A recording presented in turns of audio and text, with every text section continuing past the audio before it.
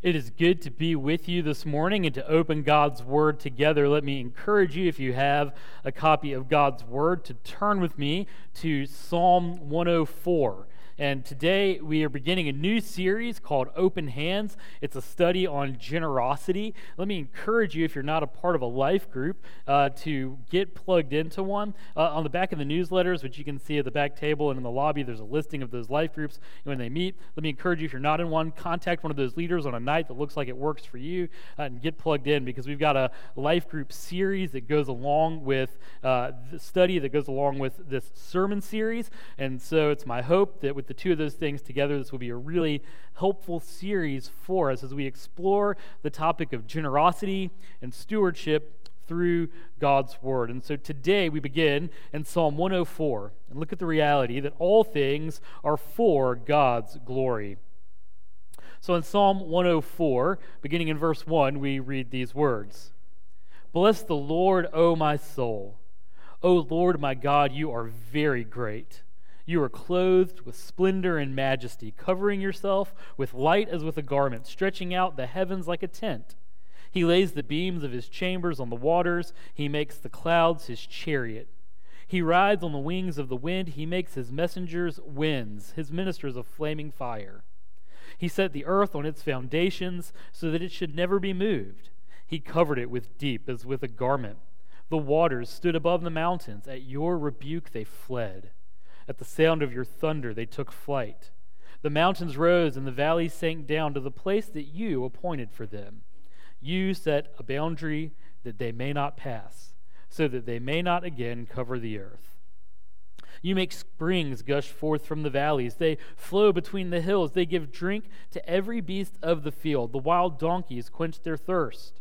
Beside them the birds of the heavens dwell. They sing among the branches. From your lofty abode you water the mountains. The earth is satisfied with the fruit of your work. You cause the grass to grow for the livestock and plants for man to cultivate, that he may bring forth food from the earth, and wine to gladden the heart of man, oil to make his face shine, and bread to strengthen man's heart. The trees of the Lord are watered abundantly, the cedars of Lebanon that he planted. In them the birds build their nests. The stork has her home in the fir trees. The high mountains are for the wild goats. The rocks are a refuge for the rock badgers. He made the moon to mark the seasons, the sun to know its time for setting. You make darkness and it is night. When all the beasts of the forest creep about, the young lions roar for their prey, seeking their food from God. When the sun rises, they steal away and lie down in their dens. Man goes out to his work and to his labor until the evening. O Lord, how manifold are your works! In wisdom you made them all. The earth is full of your creatures. Here is the sea, great and wide, which teems with creatures innumerable, living things, both small and great. There go the ships and Leviathan, which you formed to play in it. These all look to you to give them their food in due season. When you give it to them, they gather it up. When you open your hand, they are filled with good things. When you hide your face, they are dismayed. When you take away their breath, they die and return to their dust. When you send forth your spirit, they are created, and you renew the face of the ground. May the glory of the Lord endure forever. May the Lord rejoice in his works, who looks on the earth and it trembles, who touches the mountains and they smoke. I will sing to the Lord as long as I live. I will sing praise to my God while I have being. May my meditation be pleasing to him, for I rejoice in the Lord. Let sinners be consumed from the earth, and let the wicked be no more. Bless the Lord, O my soul. Praise the Lord. Let's pray. Our Father, we come to you now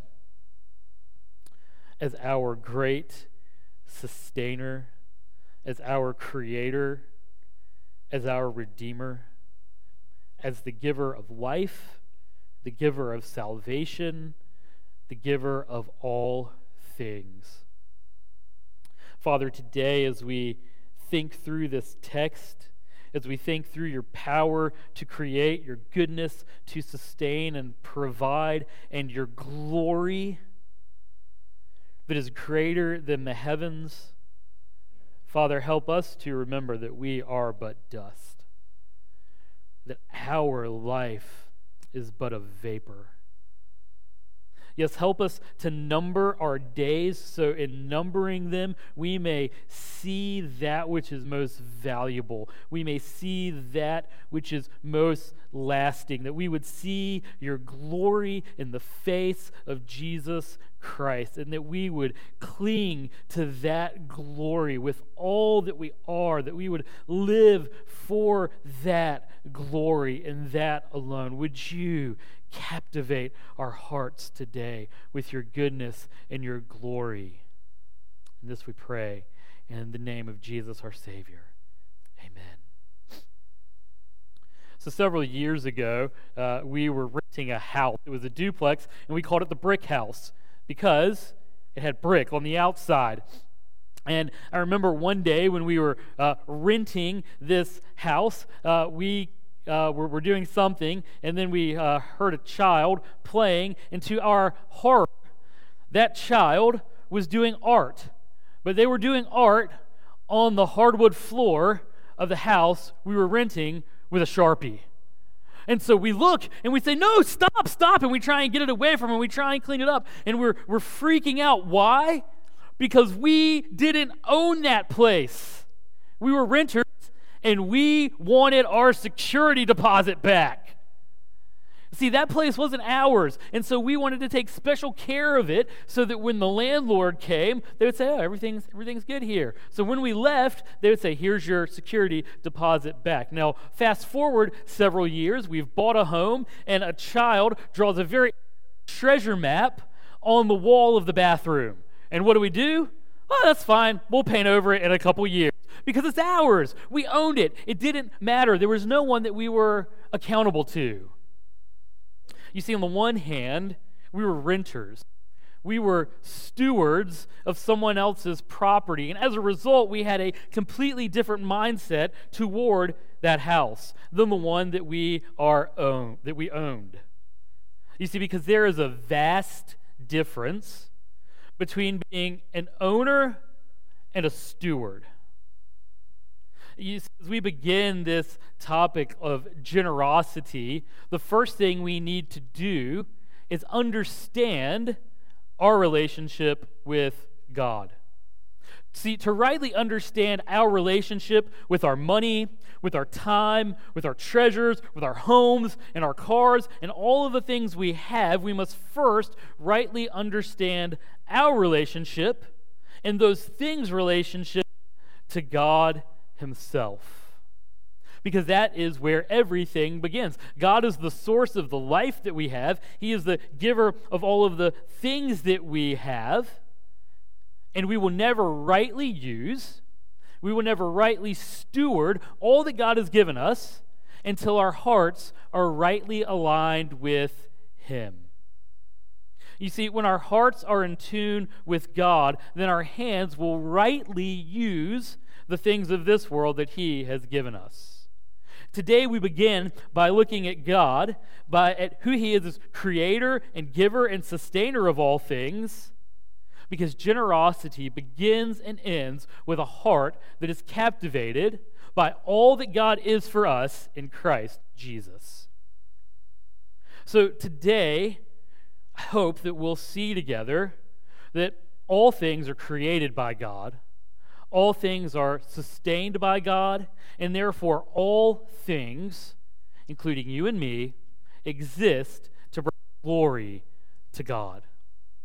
So the first thing that we'll see together is that all things belong to God.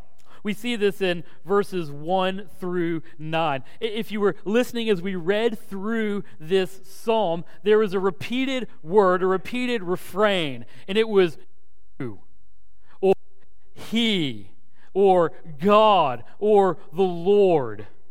This psalm speaks about many things. It speaks about the animals in creation. It speaks about the weather and the seasons. It speaks about our vocation and our work. It speaks about you and I. But none of those things are the subject of this psalm. The great subject, the great topic, the great focus of this psalm is God Himself. See, this psalm is here for us to orient our hearts rightly to God, and therefore rightly to the things that are around us. And what we see proclaimed over and over and over again is that God is the creator of all things. And since he is the creator, it's his. He owns it. It belongs to him. And since he owns it, he can do with it and distribute it and define it as he pleases. And he does. What this psalm is pointing us to is that at the end of the day, God is sovereign. God is the owner and the ruler of all things. And as the sovereign, he can do with his creation as he chooses. It's rather like if you were to go out and you were to buy a field today, guess what you could do on that field that you bought? Whatever you want, legally. You could build a house. You could plant a cornfield. You could dig up that cornfield and build a baseball diamond, and no one could stop you because it is your field. You are the owner. You are the sovereign of that field. In a greater way, God is the sovereign of all that there is, because he didn't buy it from anyone. He made it. He owns it, so he gives everything purpose. You see, the fact that God is the creator, we see this in verse 3, right? He lays the beams of the chambers of the water. He makes clouds, his chariots, everything he founded, he made, he created. Since he is the creator, that means for us that he has a purpose and a plan for all things. That's what it means for God to be sovereign. That he has a purpose for everything, that he has a plan for everything, and that he is unstoppably working out that plan.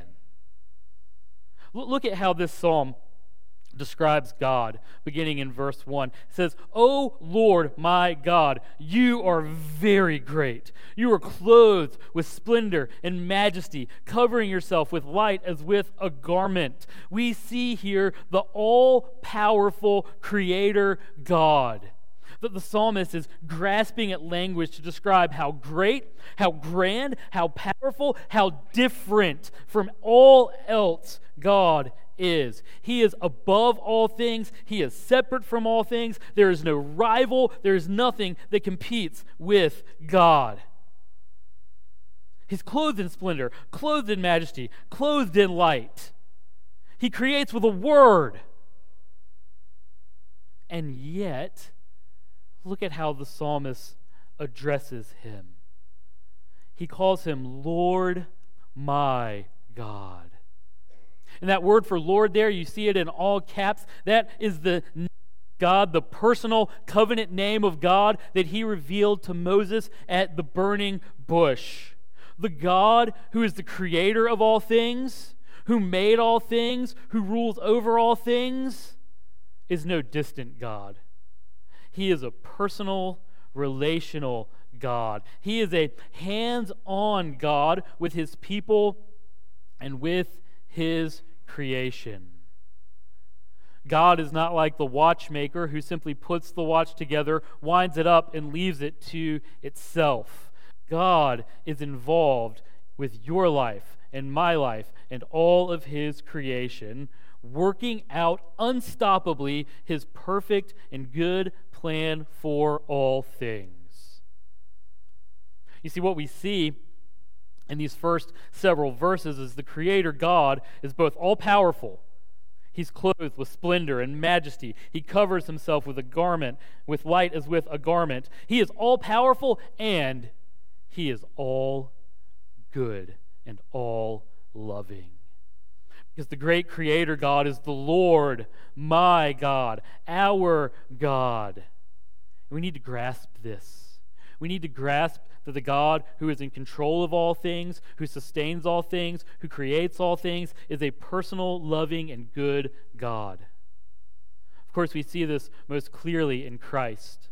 We see that God in all of his power and majesty and glory was able to come and pay the price for sin. Why? Because he was good. Because he loved us. And so we trust that the God who is all-powerful and does all that he pleases does everything holy, does everything right, does everything good, does all things well. So we can trust that the one to whom all things belong, to whom is ruler over all things, has a good and gracious plan that he is working out with all of those things.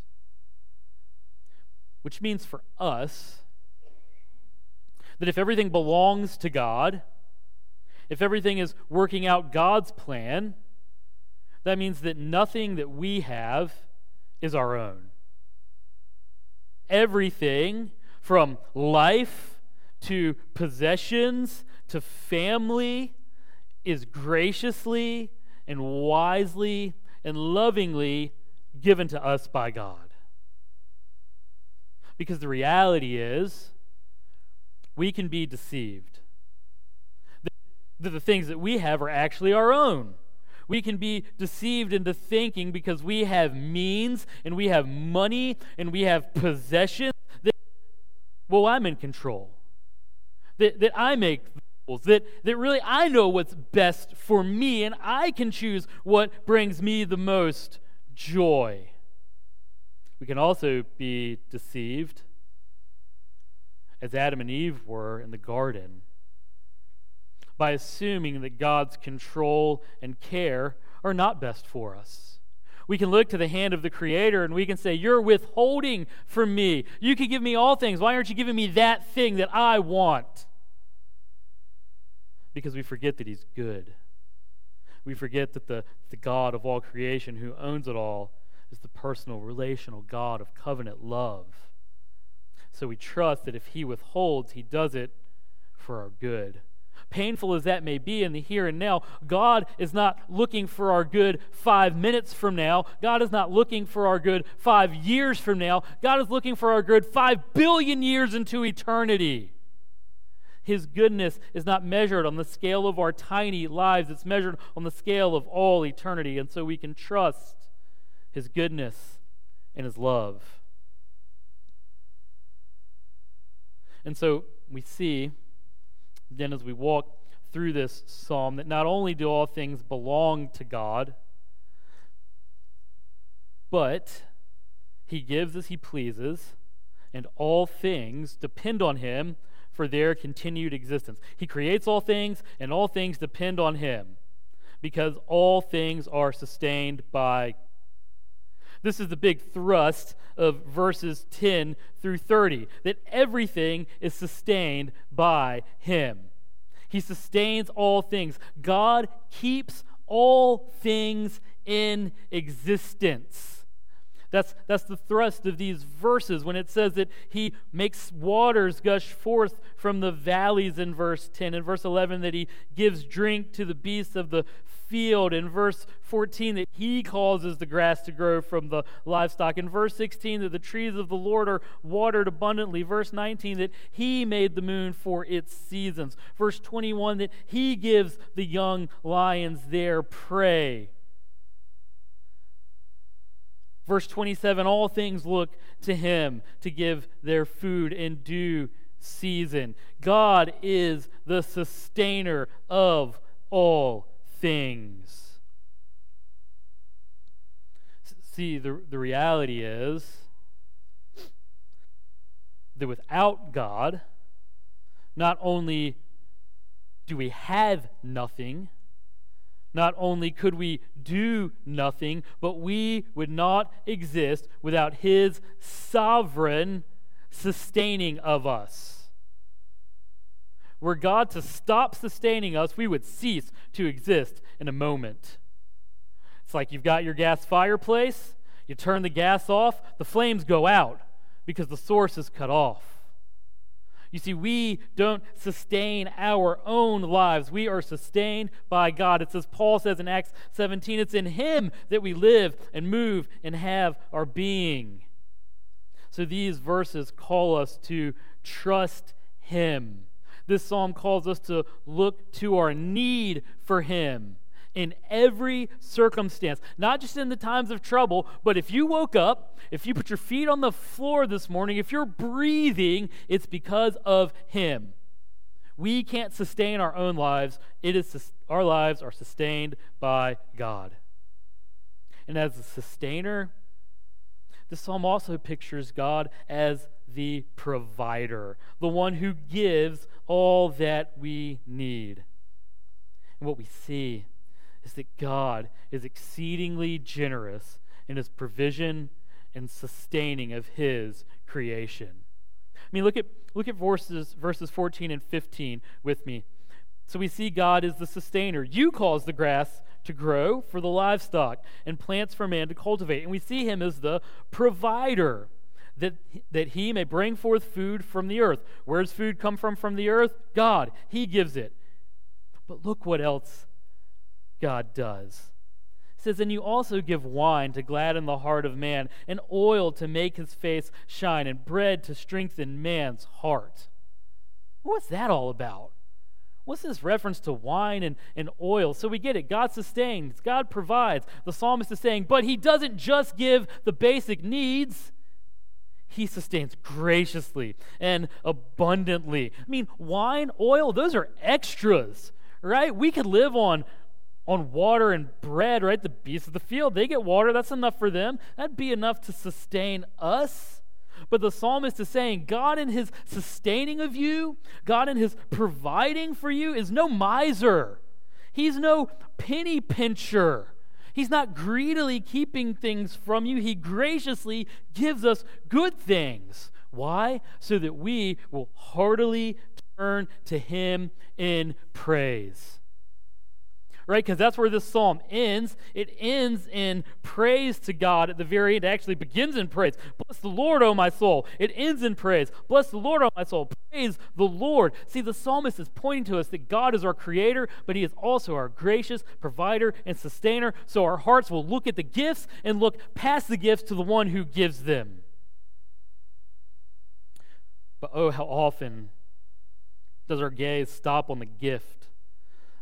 We stop and we get the wine and the oil and we think, man, that's great. And we glory in that. We glory in the things. We glory in what the giver has given us instead of looking and praising Him heartily for the things that He has given us. And again, we see this gracious goodness and blazing glory when we look in the face of Christ. Because in Christ we see that God gave all that He had to give us. When Christ came down from heaven, heaven gave us its greatest gift. God sent His Son. More than that, His beloved. More than that, His one and only Son. To do what? To die for your sins and mine. We see the gracious generosity and provision from God when we look to Christ. And so as Paul says in Romans 8:32, how can we look at what God has given us and say, you're withholding something from me, God? You're keeping back something that would be really good for me. When God's word says, no, look to Christ. God has nothing left to give you, nothing better besides Christ. He will give you all good things in Him. Because here's what this psalm wants us to see when we look at the Creator, Sustainer, Provider, God, is that God is not greedy, but graciously gives us all that we need in Christ. God's not holding back on us. God's not keeping back something that you need, that I need, but God graciously gives us all that we need in Christ.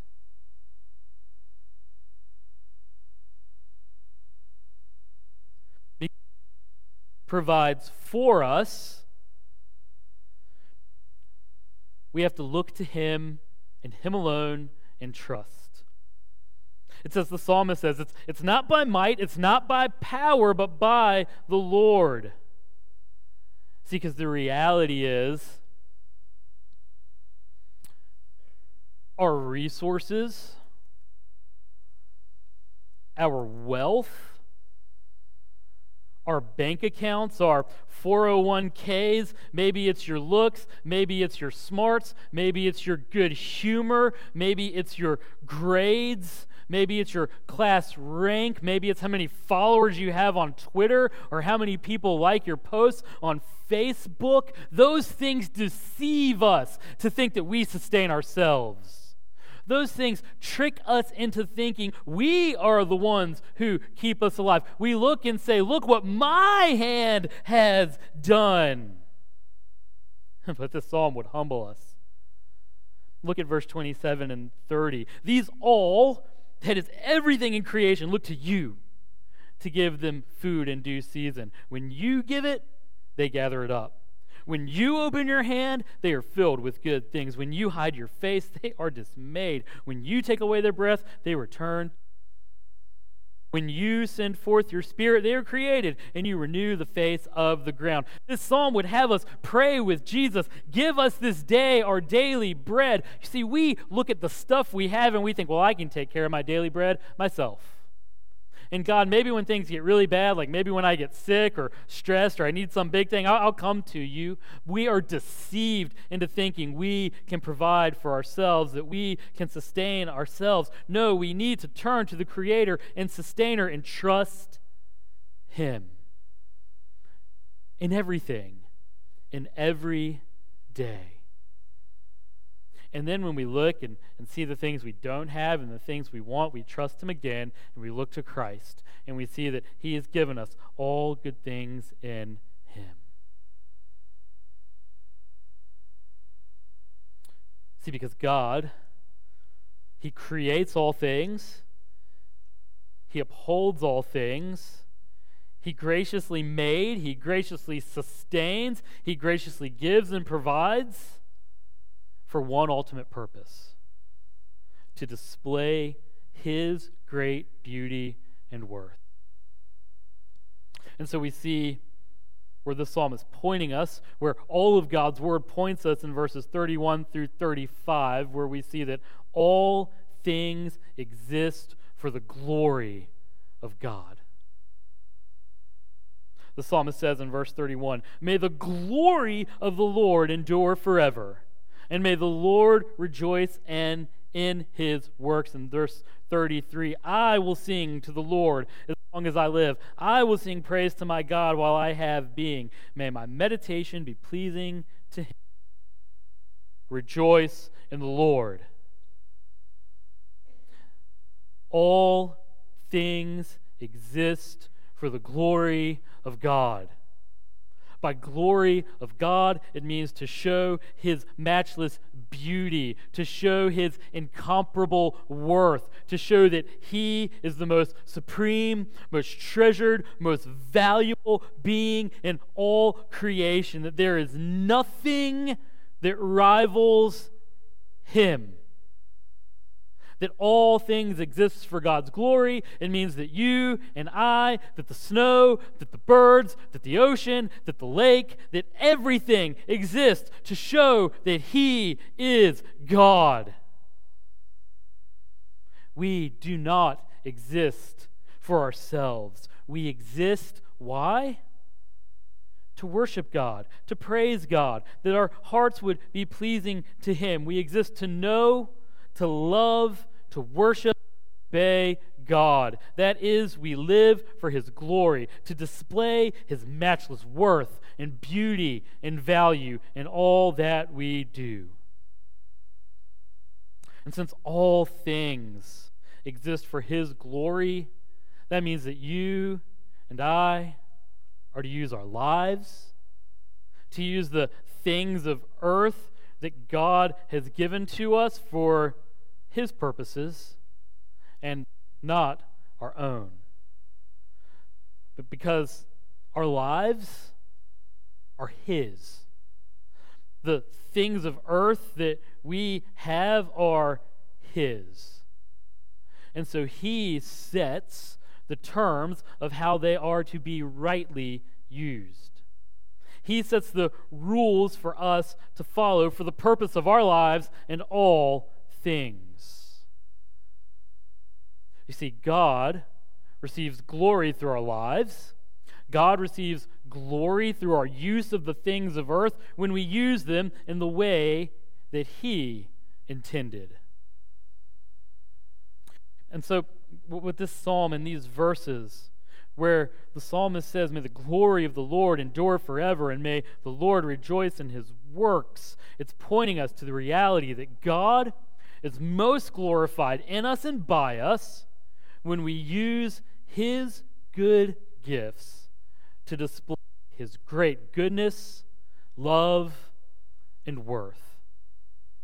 God gets the most glory from your life. God gets the most glory from my life when we take the good gifts that he's given us and we use them to display that he is better than the gift. When we use them to show that the giver is worth more than the gift that he has given us. And so true joy is found in using the things that God gives us in the God-ordained ways. So we do this by coming to him in Christ. We do this by looking at the things that he's given us and thanking him for them. We use them by living with open hands that don't cling to the things of earth, but are willing to give them for the sake of his glory. Give them for the sake of the gospel.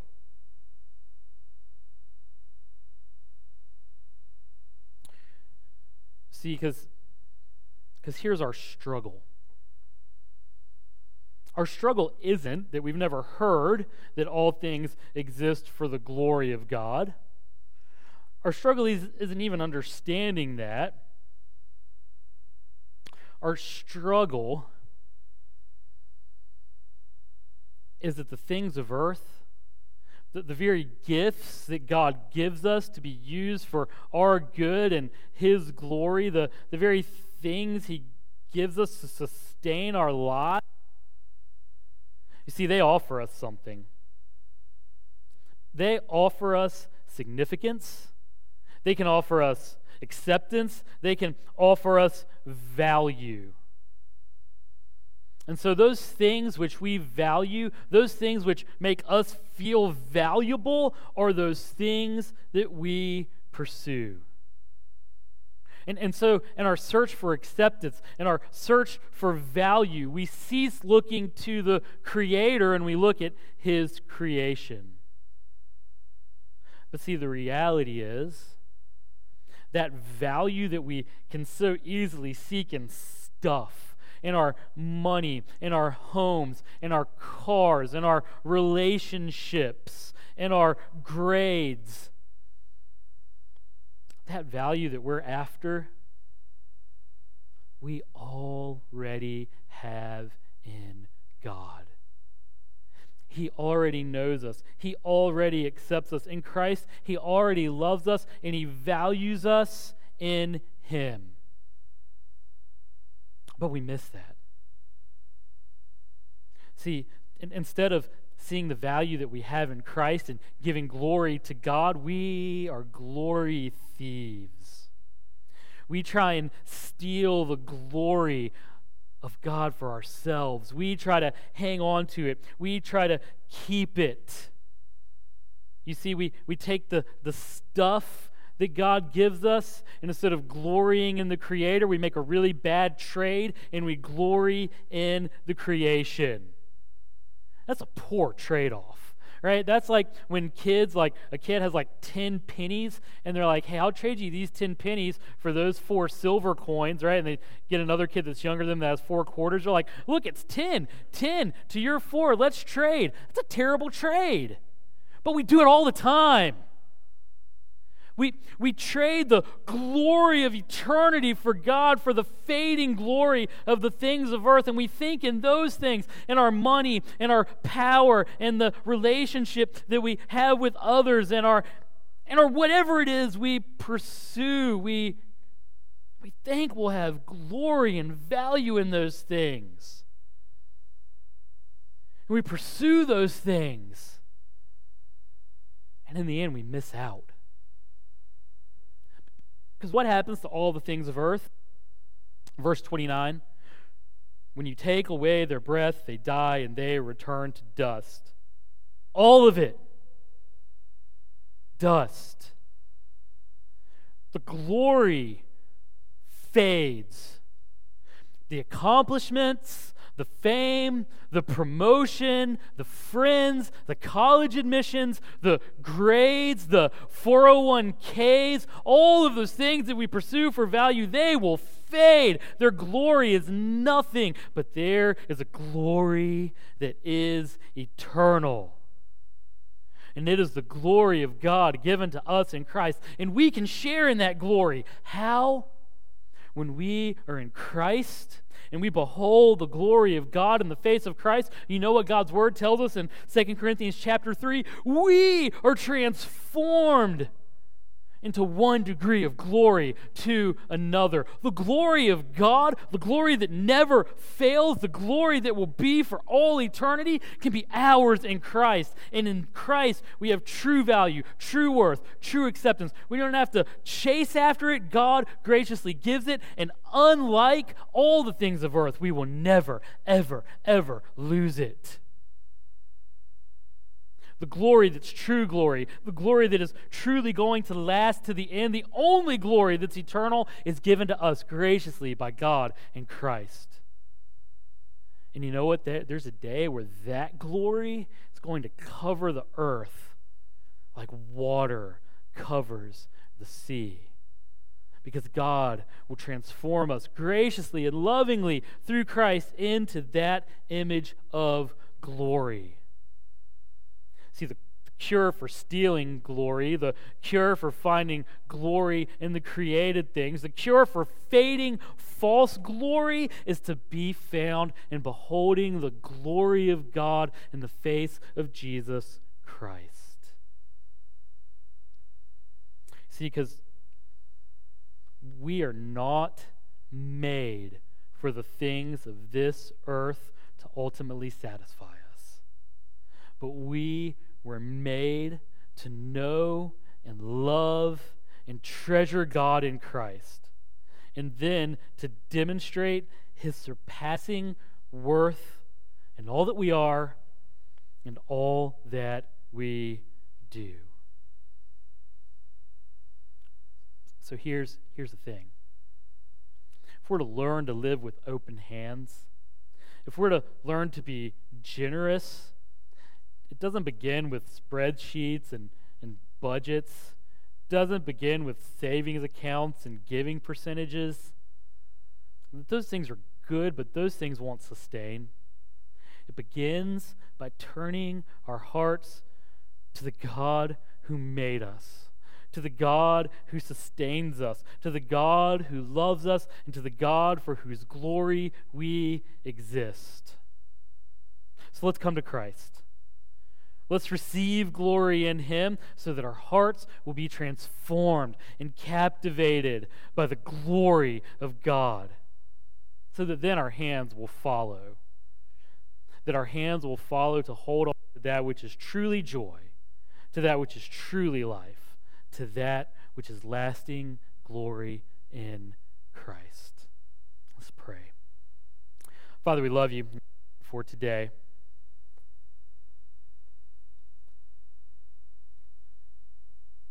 We confess that You are the creator, the sustainer, the giver of all things, that You are sovereign and You have a plan for all things.